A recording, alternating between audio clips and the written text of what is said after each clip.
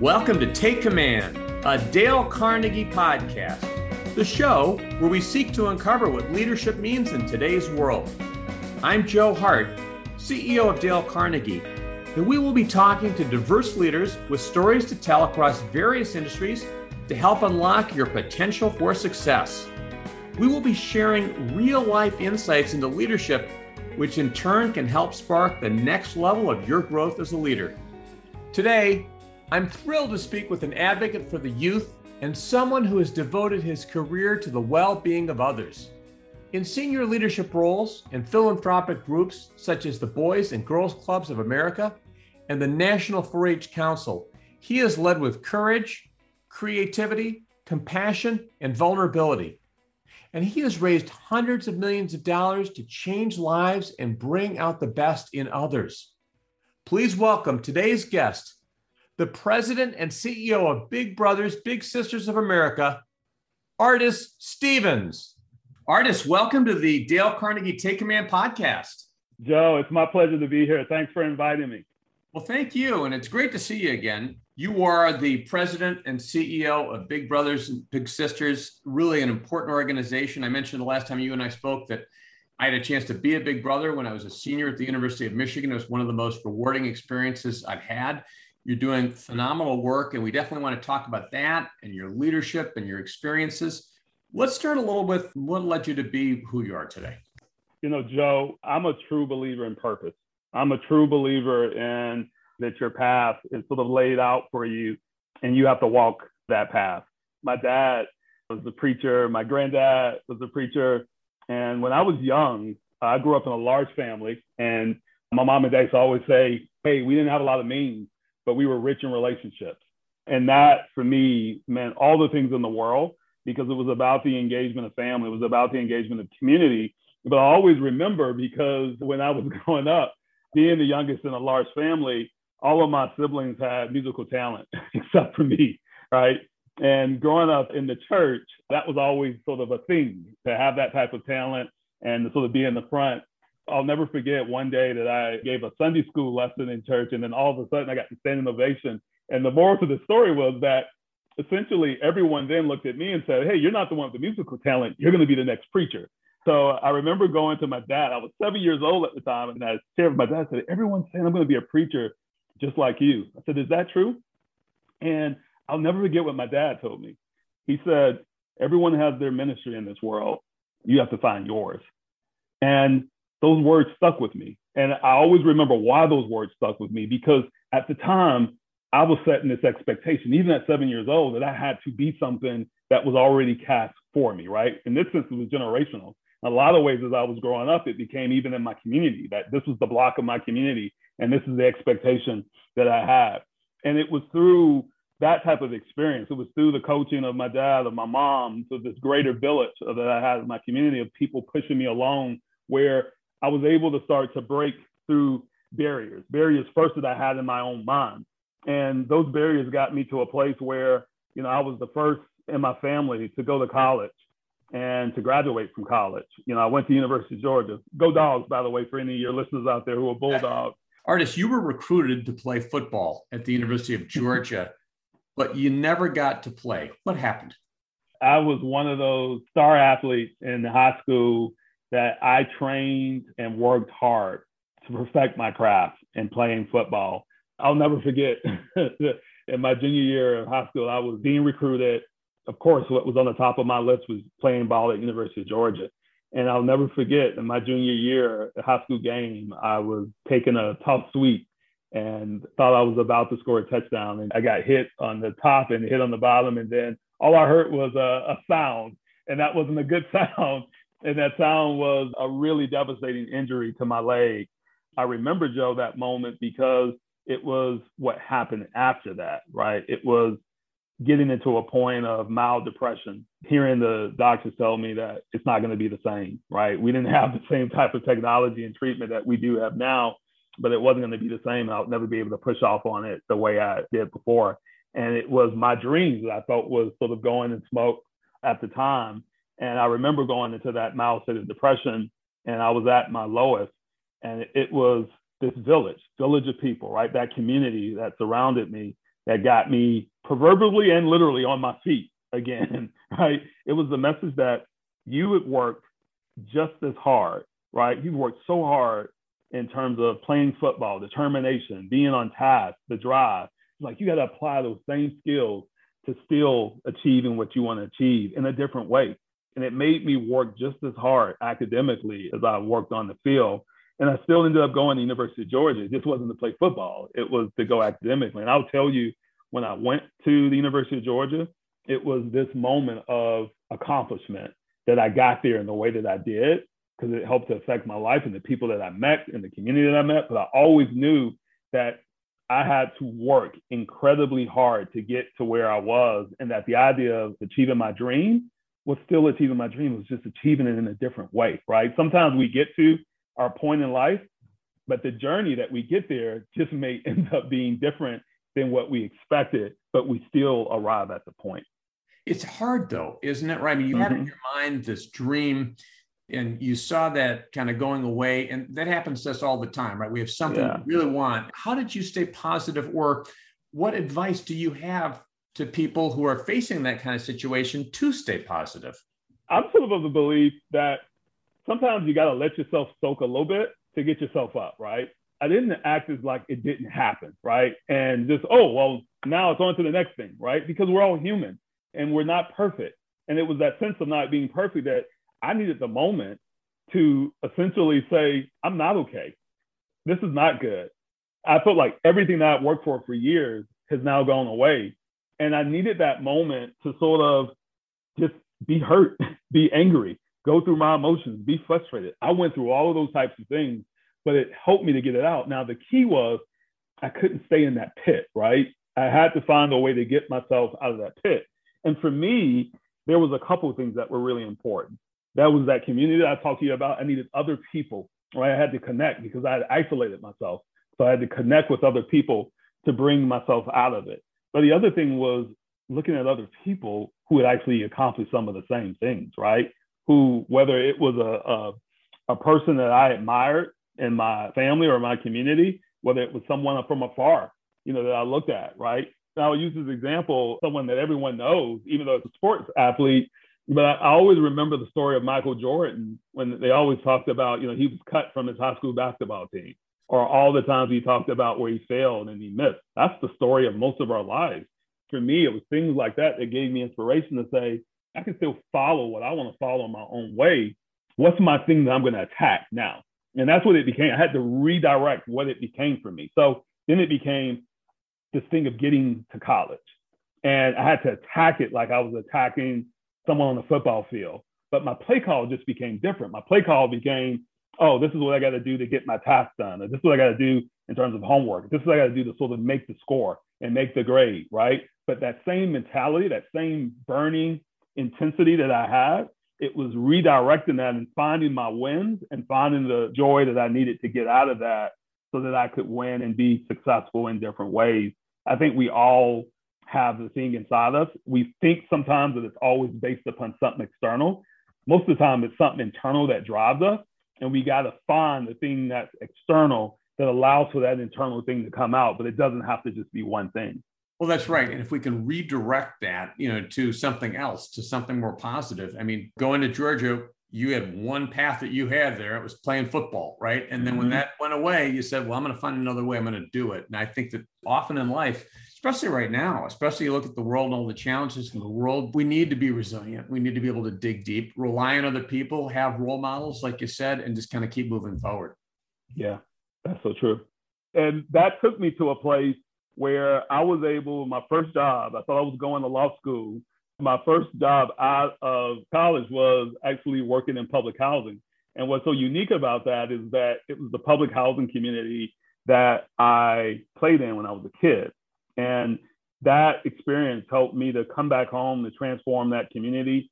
But it was from those same conversations I had with my dad about following my own ministry, following my own purpose, that helped to guide me along that path and along that journey. And that journey took me to the next journey, to working in the youth development space for more than 25 years, to getting to the point in my life where I felt I was on this path, and here was the box, that I was working in another organization, And here was the box. And I was saying, okay, well, this is what I'm supposed to do.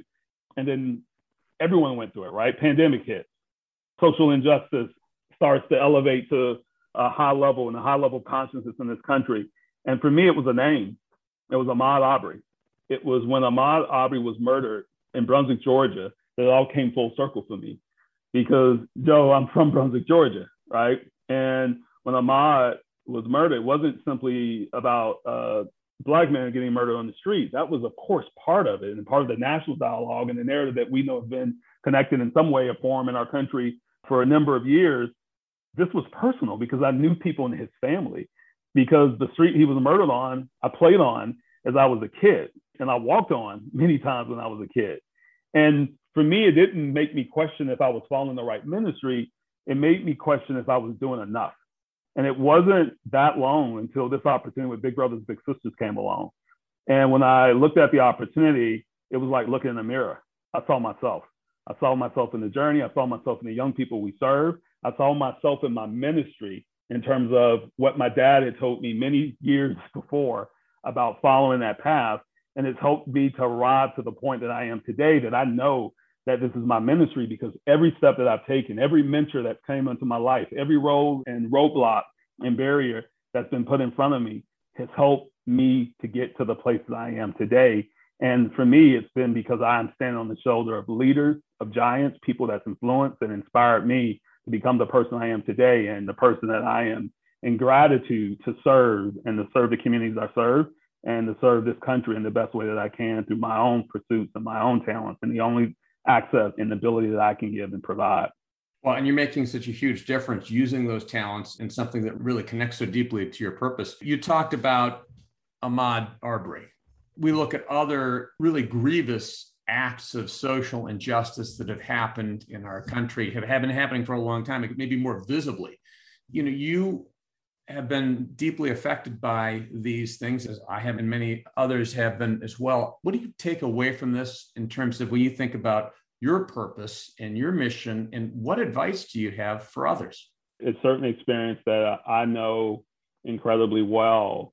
So many men and women of color who had to experience different forms of challenge, of issues based upon, your race, based upon your background. Having seen in my community firsthand, these types of instances, it brings a lot emotionally into you. So I think first, it's the emotional feeling of when you see something like that.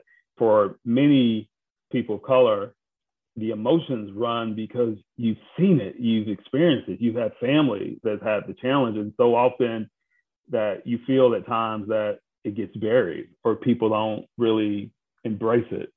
What George Floyd did in so many different ways was brought it to the level of consciousness, right? That, here was something that was caught on video that no one could deny. No one could believe first, but then no one could sit there and deny. And for a lot of folks, it was this relief of even saying, this is what we've been talking about for years, the sense of letting it get out and being able to have the conversation about it. I wrote something after Ahmaud Arbery and George Floyd that I posted, and it was called The Talk. And it was about the conversation that I remember. I told you about the conversation that I had with my dad about my ministry, but one of the other earlier conversations I had was called The Talk. And it was this conversation about how I needed to act when I walked out of the house, and if I got stopped by the police, or if someone said something to me that I needed to act a certain way. And he said, it's going to be different for you. And I said, what does it mean being different for me? And that's when he really started to break down the idea of who I was and race. And again, I'm this like 8-9-year-old kid, and we're having this really deep conversation. And I'm like, I'm just like blown away. And I have friends of all different backgrounds and experiences, and I'm blown away that I'm having to talk about this, the most serious I've ever seen my dad talk about. And it was about saving my life, right? And to even think about that as an 8 to 9-year-old sort of blew me away of having that experience, but it was important for me to have. And it taught me something, because it taught me the sense of what it meant to grow up, and the sense of having that conversation, that it's important that people understand that these are the types of conversations that have in communities, and particularly for those who are also are or seeking to be allies, right? Because you got to understand these conversations. You got to understand engaging in communities, and not that no one's asking anyone to be perfect. There's no perfect person. What I think is important for all of us is having a sense of listening, having a sense of wanting to have the conversation, having a sense of being open to engaging in these types of issues and areas in our country. And the reason why I shared the talk, because at the end of that blog, what I said, the most important place we can all start with the conversation is at home. I know there's a lot that happens in public forums, a lot of things that happen. Yeah, I can do this. I can do this on my social media. Absolutely. Checkbox. So many times, the most important conversation for us to have is the conversation that we start at home, the ones with our kids, the ones with our families, and to have the courage, right? Because that's the hard conversation sometimes to have when your family may see it in a different perspective, but you got to have the courage to say, no, maybe I disagree with that. Or let's talk about this. We should have a conversation. Because I don't want people, sometimes when they listen to this, to feel like the obstacle's too high, right? Yes, we all should be doing things. We all should be advocates, but there's something that we all can do. And I've shared previously about the sense of how we can take actions in our communities, right? Because that's a civic engagement type of thing that we can take from a social justice standpoint. But we can also start in our homes. And those are with the simple conversations, simple yet powerful, that allow us to engage and to educate and to inform and to ensure that we have a forum where our kids and young people hear us talking about this in the sense of inclusion. And what does it mean to be inclusive? What does it mean to be tolerant? What does it mean to be an activist? What does it mean to be anti? What does it mean to be focused on the sense of making a better world and making a better world collectively together? So my answer to this is probably not as seismic, but I think ultimately it has the potential to be, because I truly believe in the idea that these one simple actions can be actions that add up, can be collectively, and can truly change communities and ultimately change our country. Absolutely. And it's a great answer. And it really comes down to us individually and what we're willing to do and questions we're willing to ask, the conversations we're willing to have, like you said, with family, with friends, with people in the workplace and so forth. But everyone's got a responsibility in this discussion. And everyone's got, as you said, going back to integrity and purpose and path. I mean, one of the things that I know Dale Carnegie believed and we teach is that every single person has inherent greatness. Every single person has inherent greatness. I know you believe that because part of your mission in Big Brothers is inherent in every child is incredible potential. If we believe that, then how do we act on that? And that starts with ourselves. It starts with our families. It starts with people we work with. I want to go back to your dad, because I know that your father had such a profound influence on who you are today and who you were growing up. Talk about your dad a little bit more. Yeah, just an incredible guy, right? I mean, just from all the ways that you can think about it. My dad was a guy who had a 5th grade education, right? Was out on the street, I think, at 6th grade. He always knew that there was a better life for him and a better life for his family. He started work at a young age. When he raised us with this sense and the spirit of always work hard, right? Always have a focus of determination, always treat people with a sense of respect and integrity, and always hold yourself up to the highest level and the highest standard in what you do, and be driven by your purpose and be driven by your faith. That had an influence on all of us. And he was a man who I felt, in terms of guiding and life lessons, he also knew what his limitations were. He's like, I can't take you some places that other people can take you, but what I can do is I can introduce you to people who can. And that took a lot, right? A man who had a lot of pride to say, here was my limitations, but I'm going to open you up because I want you to be better than me. And I want you to have every opportunity in this world. So I have to make sure that I'm not looking at my own pride. I'm looking at where I'm vulnerable and where I may not be as strong. And that makes me stronger because I can realize it and bring other people into it to support and to help you.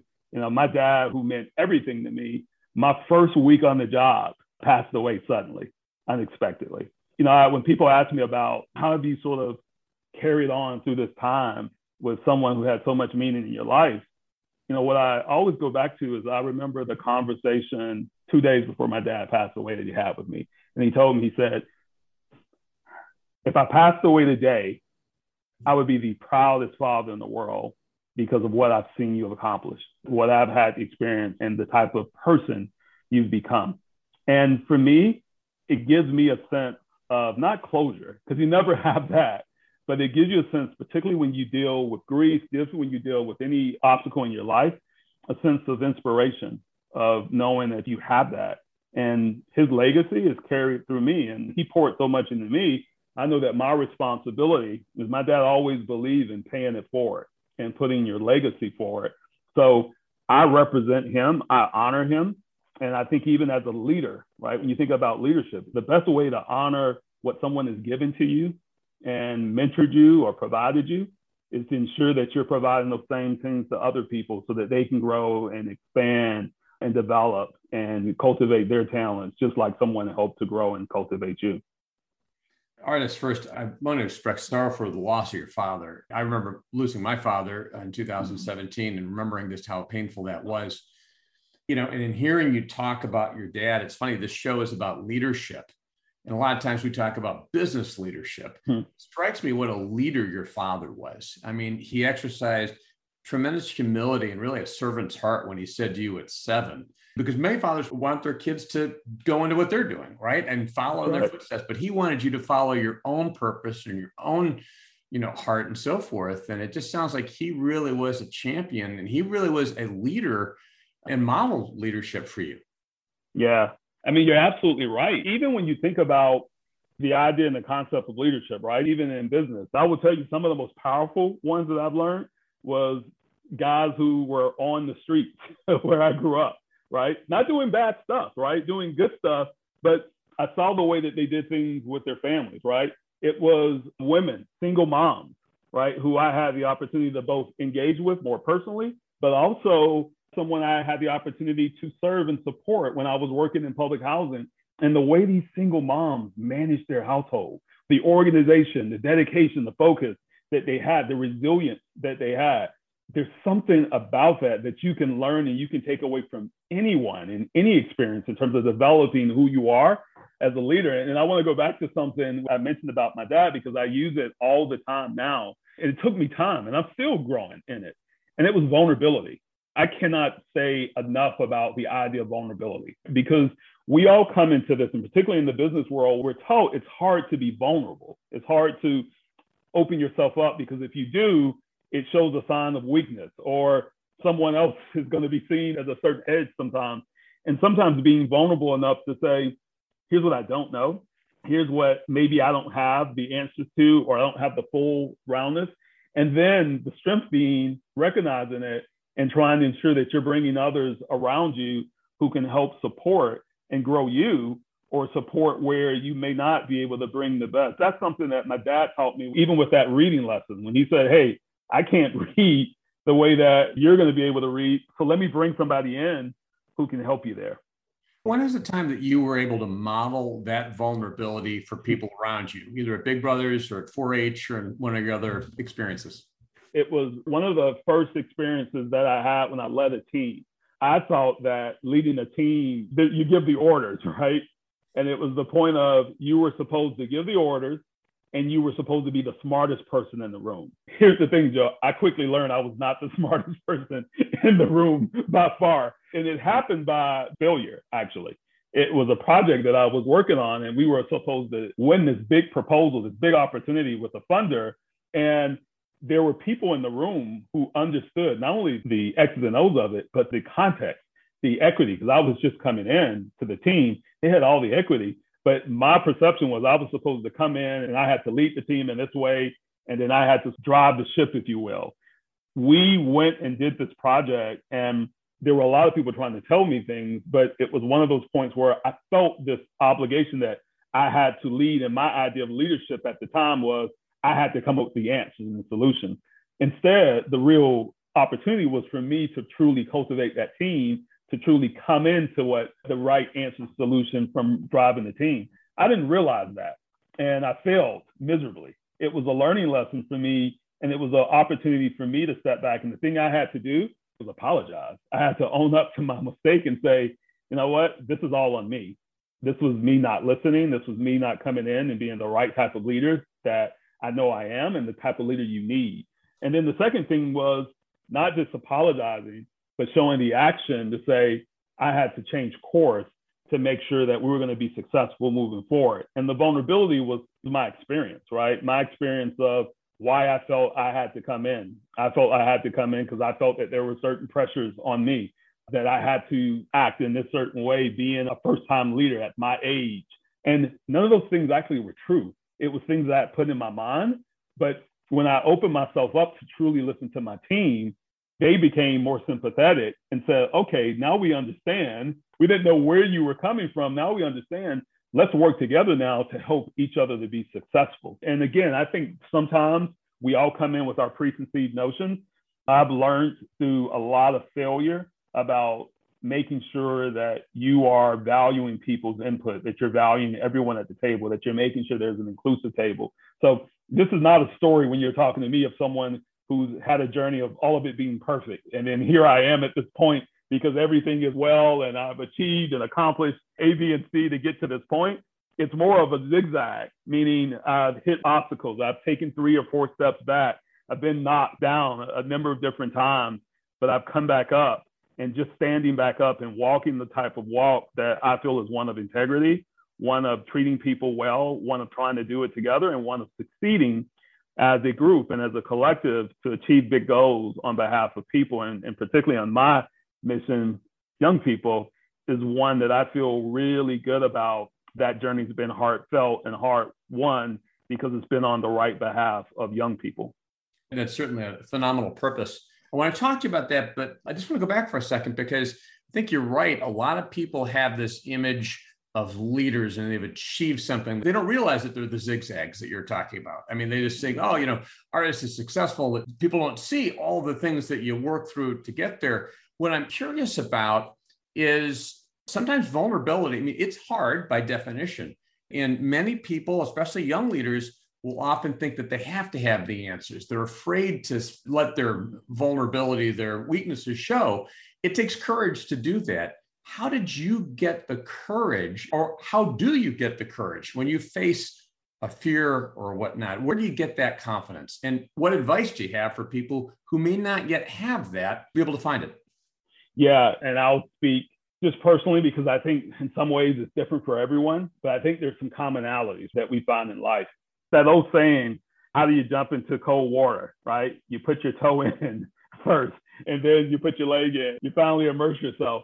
In a lot of ways, for me, it's been trying things. And you can try things that will allow you to be vulnerable, but doesn't mean that you got to open up the entire book on day one, right? Maybe it's just the first page on day one.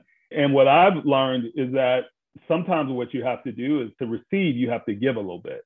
A lot of us want to receive, right? We want to receive the accolades. We want to receive other people giving us insights and input.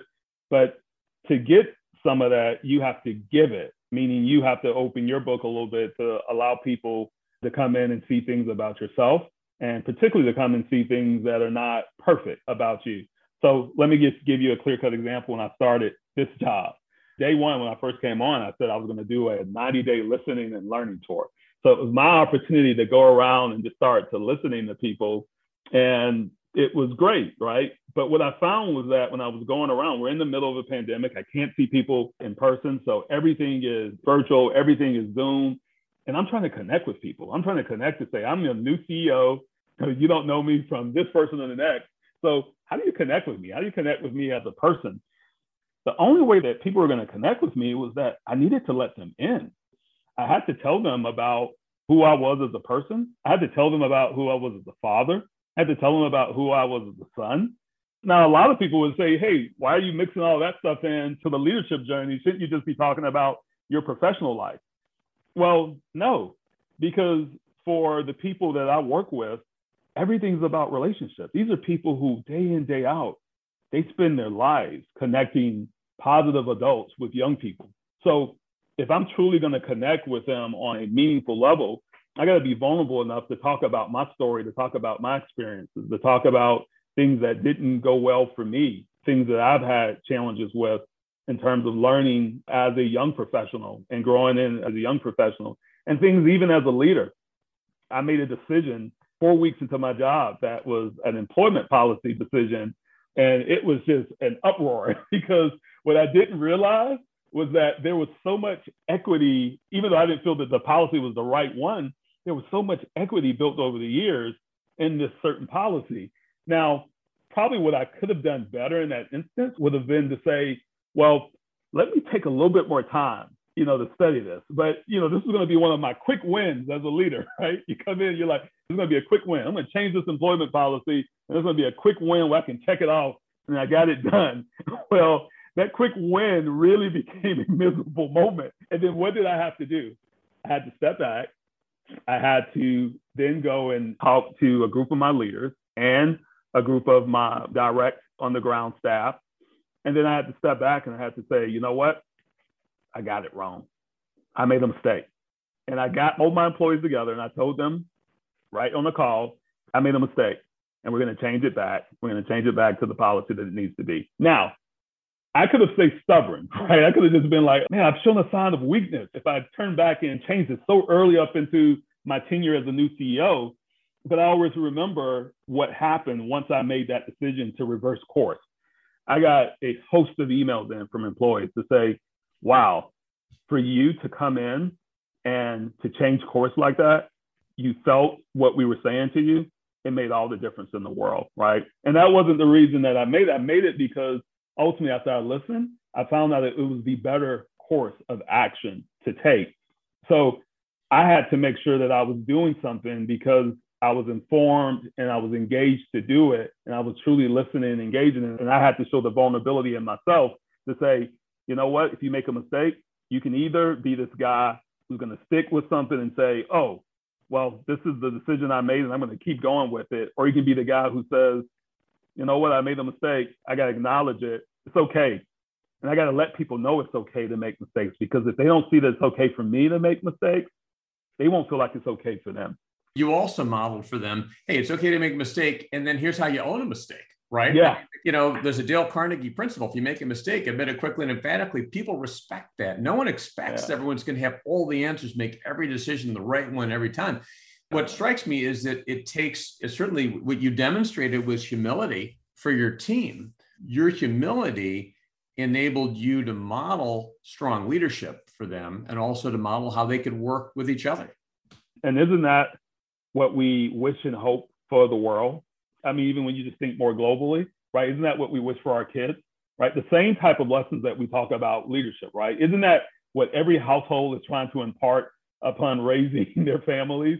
I got 2 girls, my daughters, thinking about the idea of leadership and how we think about these types of principles. And even when we think about like Dale Carnegie and so much of what you all teach, I look at what you all teach is not simply the business community. What you talk about are principles that as a father, I can use, me and my wife, we can use, because it applies in the principles of people dynamics, engaging community and creating community. And for me, that's why it's like conversations like this are so important, because the conversation has to expand, right? Because I think when the conversation expands to the sense of this is not simply about my career, but it's about me as a person developing. Because if I develop as a person, my professional leadership and all the other avenues and facets of my life are going to grow and excel because I fully develop as a person. And then that is then actualized into reality in so many different facets of my life.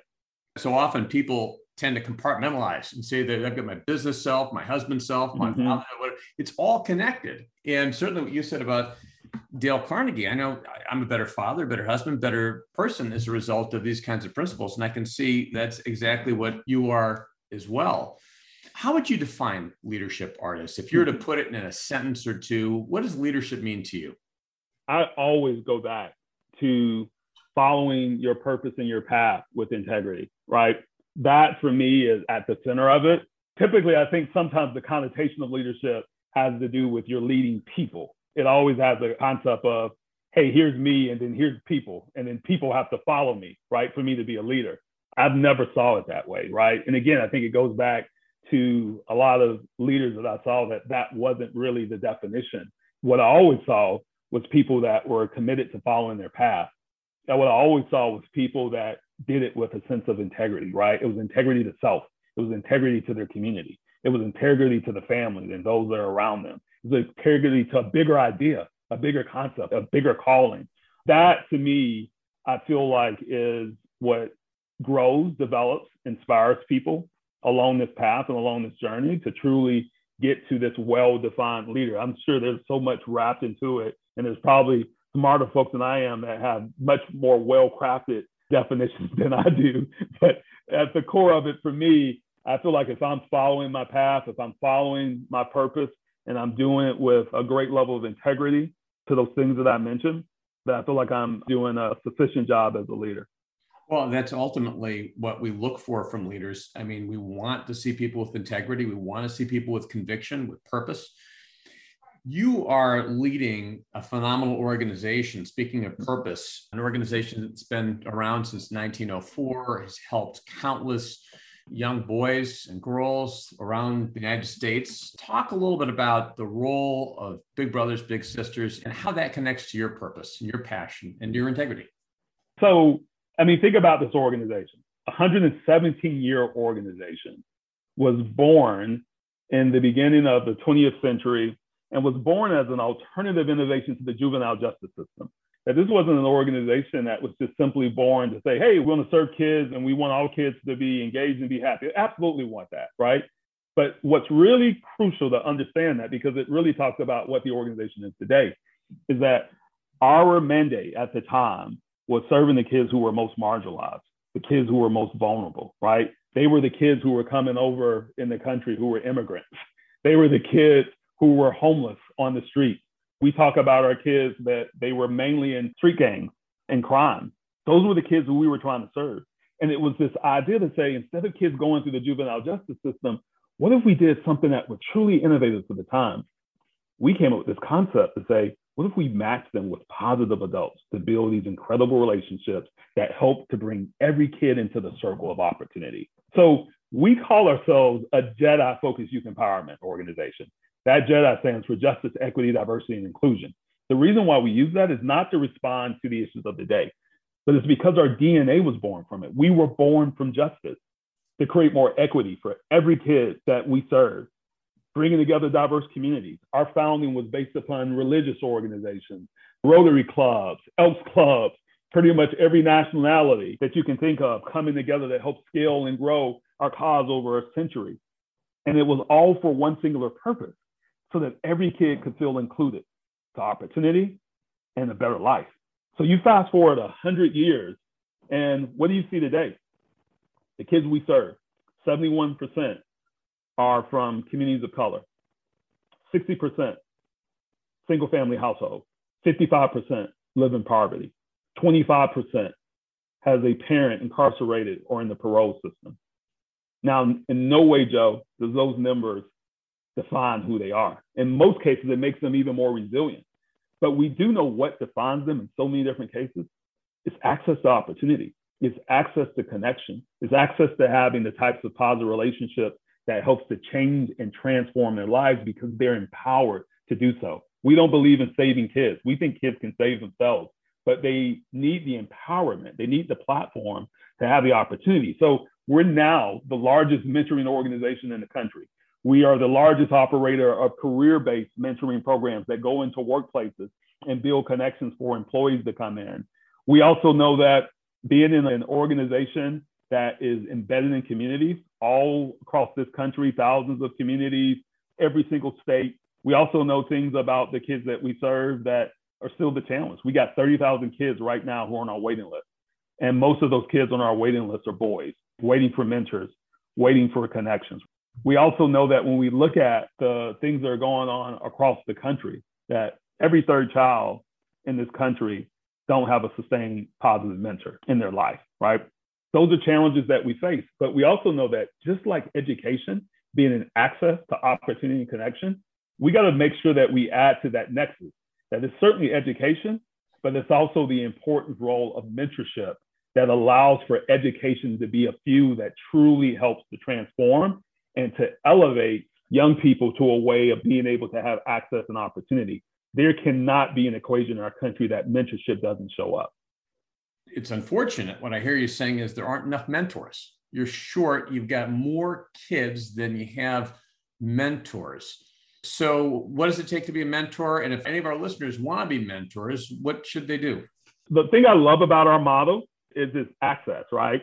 We affectionately call our adult volunteers bigs, and the young people that are matched with our bigs, we call them littles, right? So the big and the little relationship. And what's so special about these relationships is that it doesn't take much, right? I always tell people you don't have to be perfect, because I think sometimes one of the obstacles of mentoring is that you think you got to be perfect to come into a young person's life. You don't have to be perfect at all. You just have to have intent, interest, and desire to want to make a difference in a young person's life. So what it takes is a little commitment, time commitment. Most of our mentors, you're talking about 2 times a month. They go through a background check because we believe in safety for every young person that we serve. The reason why a lot of volunteers who get into our program, they're smiling once they get in, because what they find is that, one, the young people are teaching them more than what they're teaching the young person, because most of our mentors say they get more out of it than they give to the young people that they're mentoring. Now, we don't ask you to commit to years, but you just want to commit to it. We have so many what we call wedding stories. And the wedding story is a mentor starts with a kid, maybe when they're like 9 years old or maybe 11 years old. They stick so long together, Joe, that the big actually ends up in our little's wedding when they get married. And they either become a maid of honor or best man or some part of the party of the wedding, because that's just how powerful the connection is that they have. We have people who help to coach you and support you, so you're never alone. You connect, and we have the parent is always engaged and connected as well. So it's not just this relationship. You come in and you're not knowing who the family is. You don't have the staff support that helps you. We help try to provide curriculum and tips and ways that you can engage and get involved. And last thing is that we try to make it fun, right? At the very end of the day, we want our kids to grow, we want to develop, but we try to make it fun, because at the very end of the day, you want to have a fun relationship that you can build and continue a relationship. And for people who want to get involved, right, it's very easy. They go to bbbs.org, and you can easily put in your zip code, and you can find a local Big Brothers, Big Sisters that's nearest you and get engaged. And for some reason, if you're not able to give your time, you can always support a match, right? We have a number of people who invest and give financially to support a match between a volunteer and a young person. And the last thing I would say is the story has to continue to be told, right? We need people who, if you believe in mentoring, if you believe in championing the goal and the role of young people succeeding in this world, you can always advocate. And even if it's not Big Brothers, Big Sisters, advocate for a young person in your community, advocate for a young person in your life. Each and every one of us can do that, because that's an important aspect to ensuring that our entire community grows and our entire country grows as well. And each of us have a responsibility around that. We think someone else is going to do that. It's our job individually as people and as citizens to try to help be there for other people and bring other people up. I'll tell you that, as I mentioned, when I got to be a big brother, and I was just in my young 20s as a college student, it was a hugely fulfilling thing to get to know the young man. It really, as you were talking about time commitment, we would do things, go to the movies or whatever it was, different kinds of things. But it was nice to be able to spend time with him and to mentor him. And frankly, like you said, you give and you get back. And sometimes it's ironic in life, you can't give more than you get back. You always get back more, whether it's joy or satisfaction or fulfillment or whatnot. I can't say enough good things about your organization. Artis, what closing advice might you have for our listeners, or closing thoughts would you have? One of the big ones is getting involved. I love what you just articulated, Joe, just in terms of the exchange, right? And what you get back. I think that is powerful. What I will also say is that we're in a country that's continuing to evolve and continuing to change. And I had mentioned before that at the root of all of our relationships is friendship. But we also know that kids have certain needs in our country.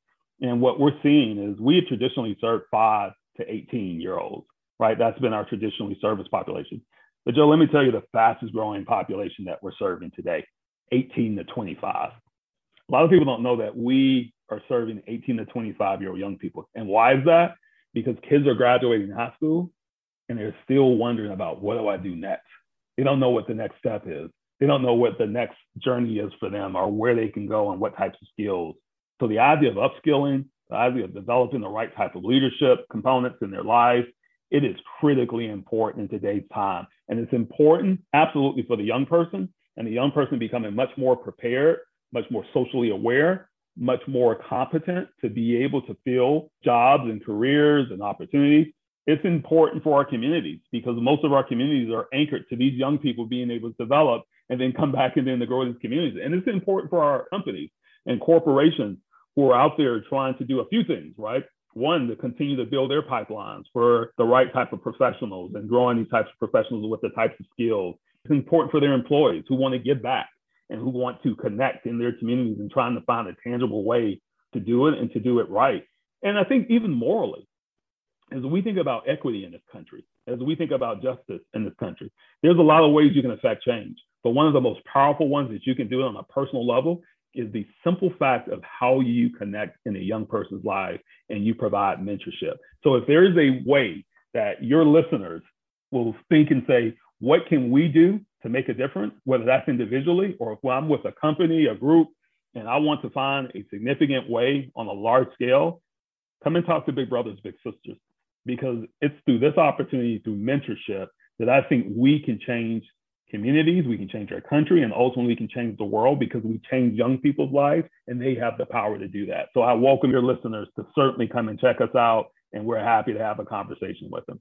Well, awesome. Artis, it's something we say in Dale Carnegie is let's throw down a challenge. So I think we could throw down a challenge for anyone who's listening to this.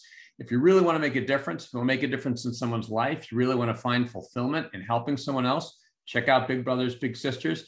So thank you, Artis. I really appreciate your authentic, high integrity answers, sharing who you are with that. So thank you so much. My pleasure, my friend. And thank you again for having me. It's been great having the chance to just engage and talk a little bit about these important issues. And thanks, Dale Carnegie. I've always loved in terms of leadership lessons. I see it continues to grow and continues to go on. So appreciate you, Joe.